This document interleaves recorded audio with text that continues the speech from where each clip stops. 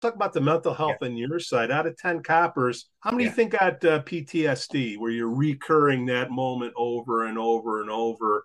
And then how many of the coppers are able to do something about it? There's a stigma with mental health, right? Yep. You have this Yep. going on. If you go try to do something about it, it's like you're weak. Is any of that going on that you've seen? We've been lucky when we do our trainings. We've been trying to go all over the state, and what you'll see is very interesting. There's a clear demarcation in terms of like our area where it's I think we've got some really good chiefs in place that are really focused on the mental health well-being of their officers. And then as you kind of move around the state in some of these smaller, more rural areas, it's still that old mindset of you shouldn't need that. You got to toughen up. I think what we forget too is with a different generation that we have now, we have to take that into account, that when you have folks that have kind of lived sheltered lives, right? I mean, they had a great upbringing, they went to college, their first job is in law enforcement.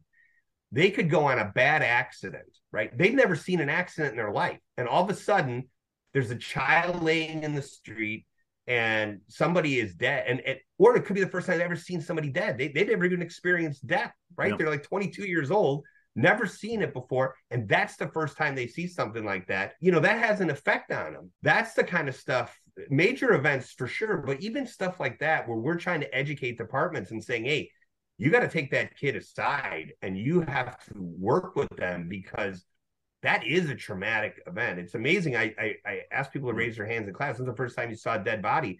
And you'll see people, half the class will be like, it was on the job. I'd never seen it before. I didn't even know what to do. Sure. So important for us. We have to treat it just like we do our physical well-being. We're all good about working out and doing that stuff, but boy, oh boy, and one thing that I was on the task force when I was able to get promoted, it was a rudimentary peer support at the time. I can't stress enough.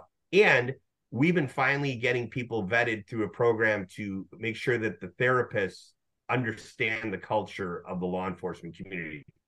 Because I'll tell you right now, you cannot go to a regular therapist and start spewing the kinds of things that we see, because again, they're not used to dealing with that. But there are great people out there, counselors and therapists, who work specifically with law enforcement, which have done wonders. Because unfortunately, our suicide rate too is astronomical in our profession. And I will say, Yeah. unfortunately, and I know a lot of Chicago coppers, and too, unfortunately, they're of the minds that they've still got that old stigma, and that's a Mm-hmm. shame. Because if any department needs it, it's that Oh. department.